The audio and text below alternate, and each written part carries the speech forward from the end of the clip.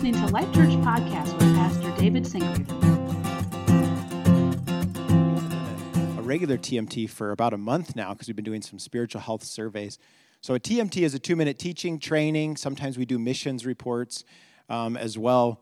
But what we've been doing this year, we're calling this year Belong, and we're really looking as an independent, non-denominational church at how does Life Church belong to the global church now, so we're kind of following the lectionary and the church seasons and things like that, but also looking at how do we belong to the church historically. How are we tied to our spiritual grandmothers and grandfathers and all these Christians that have lived and gone before us? They have so much to speak to us, so much to offer us. And Christina is going to come and tell us about one more of them today. So let's welcome her.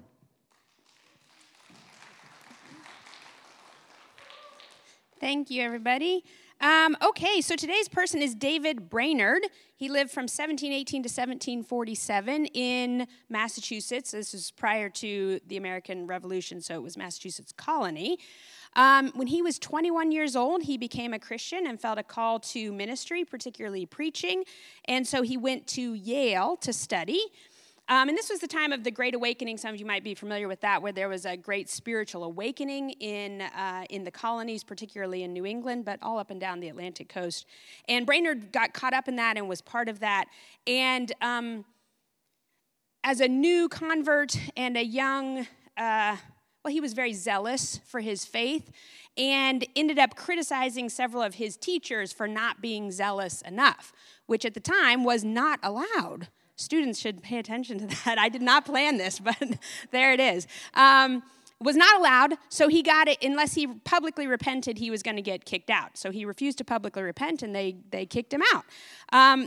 And the problem was that at that time, in order to be an ordained preacher, pastor in Connecticut, which is where he lived, you had to have a degree from either Yale, Harvard, or a European university.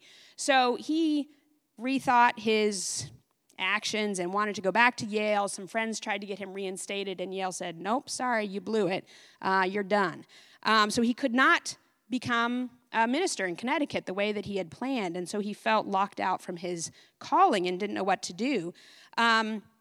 But another suggestion was made at this time that he become a missionary to the Native Americans in New England under the sponsorship of what was called the Society in Scotland for Propagating Christian Knowledge. So it was a mission society. So he decided to do that. That was the way he could continue to preach the gospel. And I think he was much chastened by his experience at Yale and by his own pride that kept him from finishing his degree. In 1743, he spent a year preaching to the Housatonic Native Americans in Massachusetts. He learned their language, and he translated parts of the Bible into their language. Then the next year, he spent a year preaching to the Native Americans in Pennsylvania, and the year after that, he moved to New Jersey and started preaching to the Native Americans there. And New Jersey is where the Holy Spirit took hold of his work, and within a year, over 100 Native Americans had become Christians. Brainerd himself stayed and lived with this community, even though he was actually quite sick. He stayed with them for as long as he could, until April 1747, when he was so sick that he went to live with Jonathan Edwards for the last few months of his life. Most people believe he died of tuberculosis, and that was in October 1747. So Brainerd was only a Christian for 8 years, and he was only a preacher of the gospel for 4. But his focus was always on serving the kingdom of God, remembering what he had learned, even the hard lessons he had learned at Yale, and preaching the gospel to those who had not yet heard it in whatever capacity was open to him. And this is a quote to close from his diary. This is what he wrote. But still, this great awakening, this surpassing concern, the great awakening is coming to know Christ. This great awakening was never excited by any harangues of terror, but always appeared most remarkable when I insisted upon the compassions of a dying Savior, the plentiful provisions of the gospel, and the free offers of divine grace to needy, distressed sinners. So that is David Brainerd.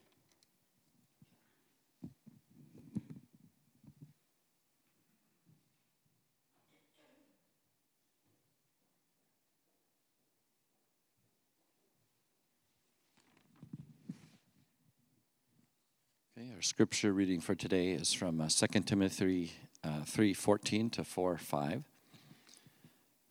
But as for you, continue in what you have learned and have firmly believed, knowing from whom you learned it, and how from childhood you have been acquainted with the sacred writings, which are able to make you wise for salvation through faith in Christ Jesus.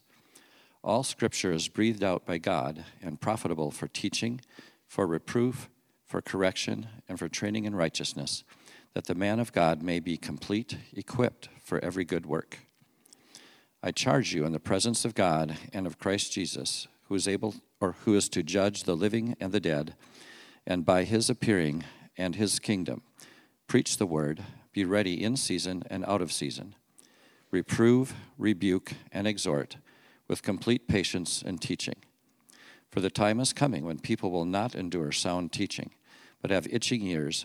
They will accumulate for themselves teachers to suit their own passions, and will turn away from listening to the truth and wander off into myths. As for you, always be sober-minded, endure suffering, do the work of an evangelist, fulfill your ministry. This is the word of the Lord.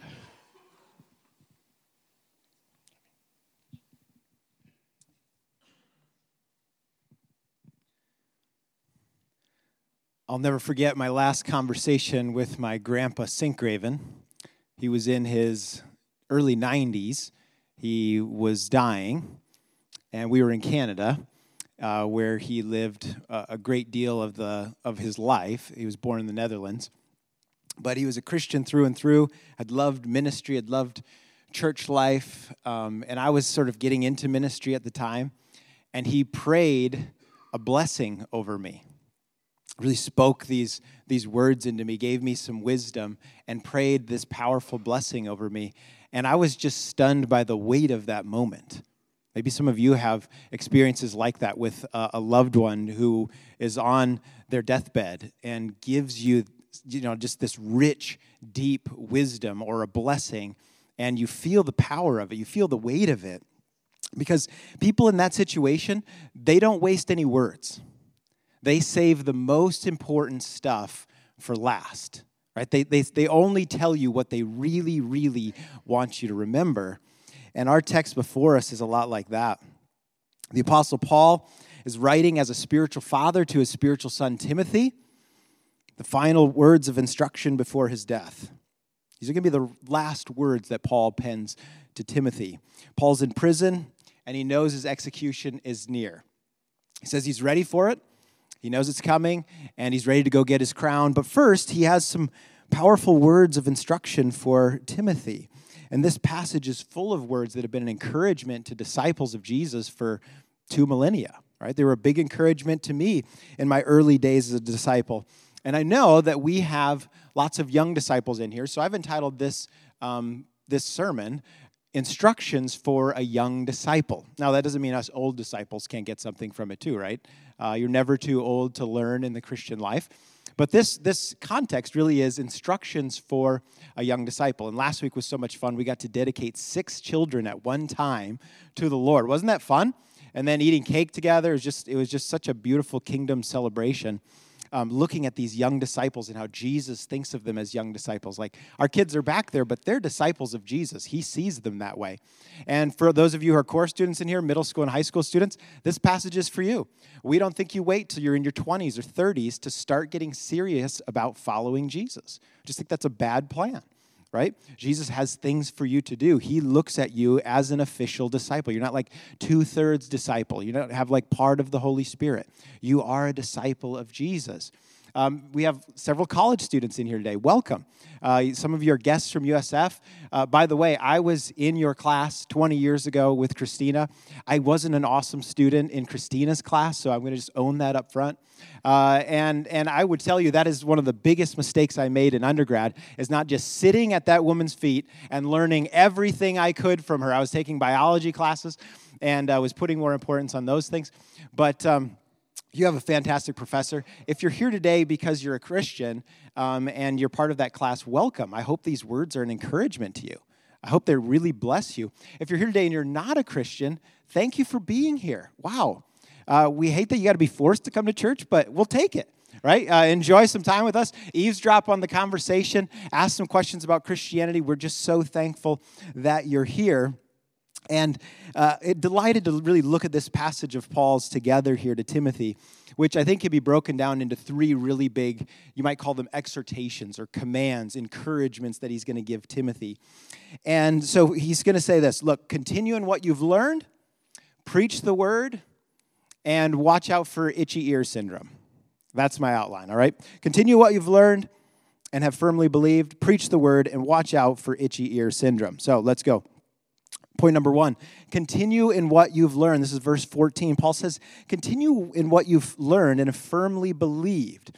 So Timothy obviously learned from Paul as a spiritual father, but we're told elsewhere in Paul's letters to Timothy that he actually learned most of what he knows about the gospel from his grandmother, Lois, and his mother, Eunice. These two great godly women. And what did they teach him? Well, they taught him, according to Paul, the sacred writings, the scriptures. Timothy had learned these things from his mom and his grandma since he was a boy. And many of you have the same blessed experience, right? You have great godly grandparents and parents who have set you down and taught you about Jesus since you were little. Paul says that's an incredible blessing. Because look, Paul says that can make you wise for salvation through faith in Christ. And you got to ask yourself, what kind of wisdom could be more important than that? Some of your parents are able, or grandparents are able to give you wisdom about how to fix stuff. Anybody have a parent or grandparent, like how to fix your car, how to do a project in your house? That's important wisdom, right? Some of you have parents or grandparents that can tell you about investments. That's important wisdom, right? That'll bless you for 30, 40, 50 years. What about wisdom that will bless you for trillions of years? That's what Paul's talking about here, right? So if you have a grandparent or a parent who's teaching you about Jesus, teaching you about how to search the scriptures and how to trust your salvation to your faith in Jesus Christ, that's of incomparably great value, that kind of wisdom. So Paul says, hang on to that, continue in that. But look, he goes on, he also says the scriptures are breathed out by God and they're useful. Useful for all sorts of things, for teaching, reproof, correction, and training in righteousness. He says they're going to equip you for every good work. So these are going to help you to become the brilliant, radiant, magnificent person that God meant for you to be. So Christianity is not just about fire insurance. It is about you becoming a radically different kind of person, a beautiful, amazing person that God intended you to be. Paul says, by all means, continue on in what you've learned from your mother and your grandmother in the scriptures. See, friends, the main task of Christians isn't to, come up with novel ideas. It isn't to learn new things all the time. But really, it's mostly to hold fast to old things that we've been taught, right? And that's why we're looking at all these spiritual grandmothers and grandfathers, because they're teaching us the same things over the course of 2,000 years. There's nothing really new here. But the challenge is holding fast to those things, being diligent in those things, staying consistent, staying steady in those things. And that's, I think, especially difficult these days. Wouldn't you agree? I was just thinking about it this week, that it seems like there's pressure from all sorts of places, a multitude of teachers and voices and scholars who are really criticizing the Bible in some big ways and making it less reliable or seemingly saying like Scripture can't be relied upon. And Paul's saying, no, you really need to depend on Scripture. You need to stick with what you've been taught. It's really, really important. So in order to continue in what we've learned and have firmly believed, we need to know and be immersed in the Scriptures like Timothy was, like his grandmother and mother were. We have to be able to think carefully along with the church, like we've been doing in our series. But also, we're free to ask questions, right, of all the Scriptures. We're free to bring our most difficult questions to the Scriptures because the truth bears all scrutiny. But at the end of the day, it's important that we're coming to the Scriptures with what I call a hermeneutic of trust, right? A discipline that says, hey, we're going to start by trusting these Scriptures, that they're true because they are about the one who is the truth. Right? So we can trust them, we can believe them. And that certainly doesn't mean that we're not going to have any questions at the end of the day. It certainly doesn't mean we're going to understand every single thing about them. But if we study the scriptures carefully, if we're immersed in them, and if we're studying them along with the rest of the community of the church, we're much less likely to give into cultural biases. Because we all have them, right? Every culture has had them since the beginning of the church, and we have our own cultural biases. So our task is to continue on, Paul says, in what we've learned and have believed. And that brings me to one of my first big questions for us today as disciples of Jesus, listening to Paul's final words here. And the question is simply this: are we continuing in what we've been taught? Do we know the scriptures so that we can continue in them? Right? It's very hard to continue in them if you don't know them. Do we love the scriptures, like we read in the Psalms today? Are we using them to teach, reproof, correct, to train ourselves in righteousness? Because if not, that's a good sign that we've gotten off track. It's a good sign that we're not continuing in what we've learned. And that's Paul's first big piece of instruction to the young Timothy. Continue on, Timothy. Don't veer off course. Stay with what you've learned and believed from your grandma and your mom. But second, Paul says, preach the word. Preach the word. Look at verse 2 of chapter 4. He says, preach the word, be ready in season and out of season, reprove, rebuke, and exhort with complete patience and teaching. Caruso is the Greek word here for preaching, which I find to be pretty interesting because it literally means to herald, to be a herald or to proclaim, right? It goes back to the idea of the town crier, like how news was distributed, which is really significant because this text is often said to be a text that you use at like ordination ceremonies for clergy. And it really isn't saying that at all. It's really saying, look, this applies to every single disciple of Jesus. Something that every single one of us needs to be able to do. Because back in Paul's day and Timothy's day, obviously they had a town crier that would just stand on the corner and announce the news. They didn't have, newspapers. They didn't have news apps. So they just had to declare it, and they would simply report what had happened. Now, I think that's probably pretty helpful for us, too, as disciples, because what Paul's not saying that you need to be able to do is you need to be able to win people over to Jesus with clever philosophical arguments. Nothing wrong with that, but he's saying, nope, that's not necessary. Just need to be able to report what happened. He's saying you don't have to be able to go around and convince everybody that what they're doing is wrong. Nope, just be able to report what happened with the man Jesus of Nazareth, that he came, that he was born, that he lived, that he died, that he rose again from the dead on the third day to conquer Satan, sin, and death. If you can report that, you're doing your job. You're a herald. You're to preach that good news. And I think that's significant because if the main task of Christianity is simply reporting, simply heralding good news, then that's preaching what's already happened. So, you see, if our task was to declare, hey, this is how you can clean yourself up for God. Hey, this is how you need to watch out. You need to get your act right before God. Well, then salvation is about what you're doing. But see, Christians are called simply to report what's already been done for them. It's a salvation by grace. It's just a gift. And all we're doing is extending that gift to other people. All we're doing is offering that freely, telling them about what's already happened in Jesus. Now, as I mentioned, this job of being a herald of the good news is a job that belongs to all of us. Michael Green, in his book, Evangelism in the Early Church, said, nearly all the evangelism in the early church happened like this, 1-to-1 by lay people. So back then, they didn't invite people to a giant, Billy Graham crusade, because why?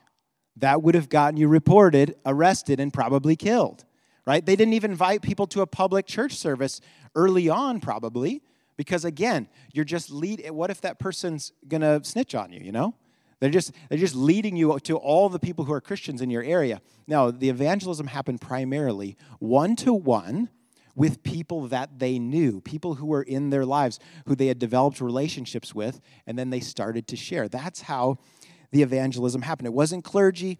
It wasn't saying, hey, come see this awesome speaker, come see this really charismatic person. No. It was lay people that were working 1-to-1 to evangelize their friends. So Paul says, we need to be able to herald this gospel too. Now, Paul goes on to say we need to be ready to preach.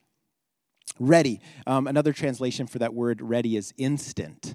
Be instant. In other words, be ready at the drop of a hat. You shouldn't need any preparation. You should be so prepared for that moment that when God drops that opportunity in your lap, you take it. You immediately start talking. You have your story of what Jesus has done in your life, or the gospel story is already on your lips. Now, if you've been in church for the last several weeks, you know we did a few spiritual health surveys. The elders said, hey, we really care about you. We care about how you're doing spiritually. And so we want to check in with you in your relationship with God, your relationship with fellow believers, and your relationship to the mission of Christ. How are you doing reaching people with the good news? And guess what we found out? Sorry if you're surveyed out, by the way, but we found out some really helpful input on this came from all of you, that a lot of us are really struggling with mission. I don't think that's surprising. Coming out of COVID and stuff, we've just been a little more isolated. But a lot of us are really finding it hard to get those spaces where we regularly share our faith and talk about Jesus. I would say at least half of us, according to the surveys. So no shame in that. But at Life Church, our heart is that you are ready, like Paul says, that you're equipped, that you know what you're going to say, so that if somebody says, hey, what's this whole Jesus thing about? Like they just kind of lob you a pitch right down the middle, that you can at least take a swing at it. All right? We want you to be ready, like Paul says, to declare the good word, to just report what happened. So Paul says, be ready to preach, be instant. And then he says, be ready to preach the word in season and out of season. Now, what's that supposed to mean? Is there a season on preaching the gospel? In South Dakota, what do we think about when it comes to something being in season? We think of pheasants, right? Happy pheasant opener to all of you, maybe who went pheasant hunting yesterday. It's a big holiday in South Dakota. Pheasants are now in season. You can actually hunt them. Is that what Paul's saying? He's saying there's a season where you shouldn't preach the gospel, and there's a season where you should, and you kind of need to figure that out? No, he's saying, look, there's going to be times where the gospel is not going to be received very well, and there's going to be times where it was received very well. As we heard about with Brainerd's testimony, there's times where the gospel has been received incredibly well. People pour into the kingdom. And there's times where there's a lot of resistance to it. And Paul's saying, who cares? Just preach it no matter what. In season and out of season. You just keep plugging along and don't worry about how it's being received all the time. Tim Keller rightly points out that in the West, by and large, the gospel is out of season right now. How many of you would agree with that? The gospel's kind of out of season. And he says this for several reasons, but basically he says, look, every culture up until now has said the problem with human beings human beings have sought to fix the problem with themselves, to become more moral by seeking truth that is outside of them. Right? If you look at the major world religions, Islam, Christianity, Judaism, Buddhism, they're all seeking some truth that's outside of them, saying this is what can help us. This is what can really make us more moral. This is what can make us right. Whereas Keller goes on, he says, look, as opposed to our culture is the first culture that has said, no, we need to go into ourselves. We need to decide what is right and wrong, and we'll find the strength to be whoever we want to be. So there's no moral order outside of ourselves. Now, Keller rightly asked the question, how do you talk to those people about sin, right? And receiving salvation and grace and forgiveness for that sin in Jesus. Very, very difficult. A difficult conversation to have. But Paul says to young Timothy, don't sweat that. You just keep right on declaring the good news in season and out of season. Doesn't matter. Just keep preaching.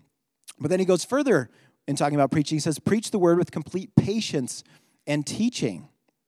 So if we're going to see people come to know Christ in this culture, it's going to take lots and lots and lots of patience and lots of thoughtful, nuanced teaching. Gone are the days where people have this robust background in the Christian faith or any faith at all, let alone, right? More people in the U.S. now are reporting no religious affiliation at all, more than ever, right? They're the religious nuns. They have no religious affiliation, no background. So that means we're going to have to start at square one with lots of people. That means we're going to have to move really slowly. That means you're really going to have to get to know people enough that they'll trust you to listen to what you have to say. It's really, really important. Every now and then you might get an opportunity with a complete stranger, but by and large, this work is going to happen in the context of relationships, in your spheres, in your circles of influence, at your job, in your friend circles, with the people your kids play soccer with. Those are going to be the opportunities that God provides. And you're going to have to be very, very patient, Paul says. Step one might just be unraveling people's negative concepts and opinions of Christians. Right? Christians don't look that great today. Would you agree? The church doesn't have an awesome reputation right now in the U.S. So maybe people have the idea that a Christian is just a person that votes a political way, or votes for a political party, and they're just totally in that camp. And you need to be that person that kind of helps them see, no, like Jesus is our guy. We follow him. They might have an idea that Christians are people that cover up sexual abuse and scandals in the church. And you need to kind of like help them to say, well, though that's happened, that is not what we believe, right? Maybe it just starts with just being a kind, generous, thoughtful, not crazy person, right? And just walking alongside them and like they can say, look, that person's a Christian. They're not a total fool. Maybe that's the first step in journeying with someone. You're going to have to be very, very patient. So Paul says lots of patience and teaching is going to be required to preach the word. Now, what have we learned so far? Paul says continue in what you've learned. That means the scriptures, those things your grandma and your mom, your grandpa and your dad taught you about, right? But then he says preach the word. Do that in season and out of season. Don't pay any attention to what's going on in the culture. You just keep plugging along. And he says do this with a lot of patience, a lot of teaching. And then finally, he comes to this magnetic part of the passage that I haven't been able to get my brain away from. I almost called this sermon something with ears in it. But watch out for itching ear syndrome. Watch out for itching ear syndrome. Look at verse 3. Paul says, for the time is coming when people will not endure sound teaching, but having itching ears, they will accumulate for themselves teachers to suit their own passions and will turn away from listening to the truth and wander off into myths. So Paul uses this metaphor that just burns itself into our brains. It's just this powerful word picture that's really hard to forget, this picture of itching ears. And this is something that all of us have to worry about, both as people that are proclaiming the word and as people that are receiving the word into our lives. We have to worry about both sides of things here. And I think Paul makes this point, like all of us are prone to having ears that just want to hear what we want to hear. Could we just start by admitting that? Perhaps more than any culture ever today, you are set up to only hear what you want to hear. Because we have Google, right? And Google has algorithms that literally monitor all of your searches and only give you what you want to hear about. I wondered for a while why I always get so many articles about fishing and the Golden State Warriors. I'm like, does everybody see this? And then I was like, no, they're tracking my every move, and now I'm only hearing about what I want to hear about. So you almost have to create an alias, right? And listen to other news stations and look at other things in order to get some information that's outside of your little echo chamber. But we're all in these little echo chambers, only listening to, only hearing what our itching ears want to hear. And so the reality is, have you noticed this over the last couple of years? You've grown to have your opinions and your news sources. Have you noticed that you can literally figure out if you're going to disagree or agree with someone almost in the first few sentences that they say? Like, oh, they're coming from that place or that camp, right? When it comes to political things or whatever, like you can just figure it out in just a couple seconds. It's because all of our ears are really, really itchy. So Paul says, what do? Well, we instinctively gather around us teachers, podcasts, news stations, celebrities to tell us what our itching ears want to hear. And when referring to the teachers Paul is talking about here, the Greek literally means ear ticklers. Isn't that kind of gross, actually? I was like, how can I make them remember this? Maybe I'll have Jeannie construct a giant ear, and then I'll have a feather and tell you nice things about yourselves and tickle it.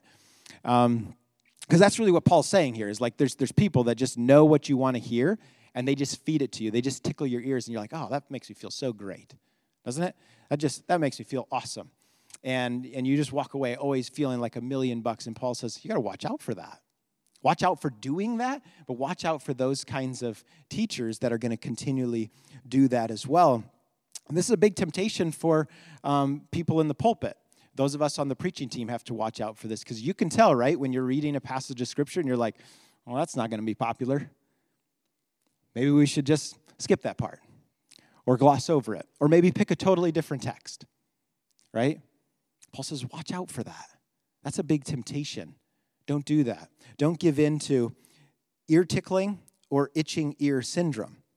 And I think this goes for people both in the church and outside the church, right? We all have itchy ears that hear what we want to hear. And we have to ask ourselves, like, how itchy are my ears? I know this is kind of a weird question. How much have I gathered to myself this group of teachers that just tells me what I want to hear? Like, does the Word of God ever offend you? Might be a good question. Does it ever offend you? Do you ever bristle at it and say, I don't get that. That doesn't make sense to me. And granted, maybe that means you need to get more understanding about the Word. I'm not saying that you just accept the offensive translation or the offensive interpretation right away. But if the Word of God can never offend you, then chances are you're only letting your ears itch and be tickled. You're only interpreting in such a way that's pleasing and acceptable to you. Like I said at the beginning, Christianity has offended, the Scriptures have offended every culture since the beginning of Christianity. It just offends people in different ways. If we look back 1,000 years, the Bible was offending people in much different ways than it does now. But our culture is still really offended by the Bible in certain ways. So have we sought to have our ears tickled instead of seeking the truth? Paul's final advice to Timothy is watch out for this. This is going to be a temptation. It's 2,000 years old. It's not stopping. It's alive and well in our day. Watch out for this. Don't just seek to have your ears tickled. Seek the truth. So now in looking at Paul's final instructions to Timothy, we could say, wow, that's a pretty tall order, isn't it, that he gives Timothy? I mean, obviously he's not mincing words. He's on his deathbed. He knows I need to give him some important stuff. And I don't know where this message finds you today. Maybe you're here today and you're not a Christian, like I said. Welcome. Thank you for being here. There's going to be people up here to pray for you. There's going to be people up here for you to talk to if you want to ask more questions about what it means to follow Jesus. But maybe you're like me as I was studying this passage and you're feeling just a little bit discouraged because you're like, wow, how do I live up to this? How do I'm not really measuring up when I read Paul's standard here. When I read his instructions, I'm not always a young disciple like this. It's not easy to continue in what you've learned. It's not easy to be ready to preach in season and out of season, always with patience, always with understanding. It's not easy to avoid the temptation of itching ears or ear tickling. I'm guessing if we're honest, all of us are probably struggling with one aspect or another of Paul's teaching here. So where does this leave us today as disciples of Jesus? Where do we get the strength to live as Paul closes his passage here in verse 5? To always be sober-minded, to endure suffering, to do the work of the evangelist, to fulfill our ministry. Where do we get the wherewithal to do that?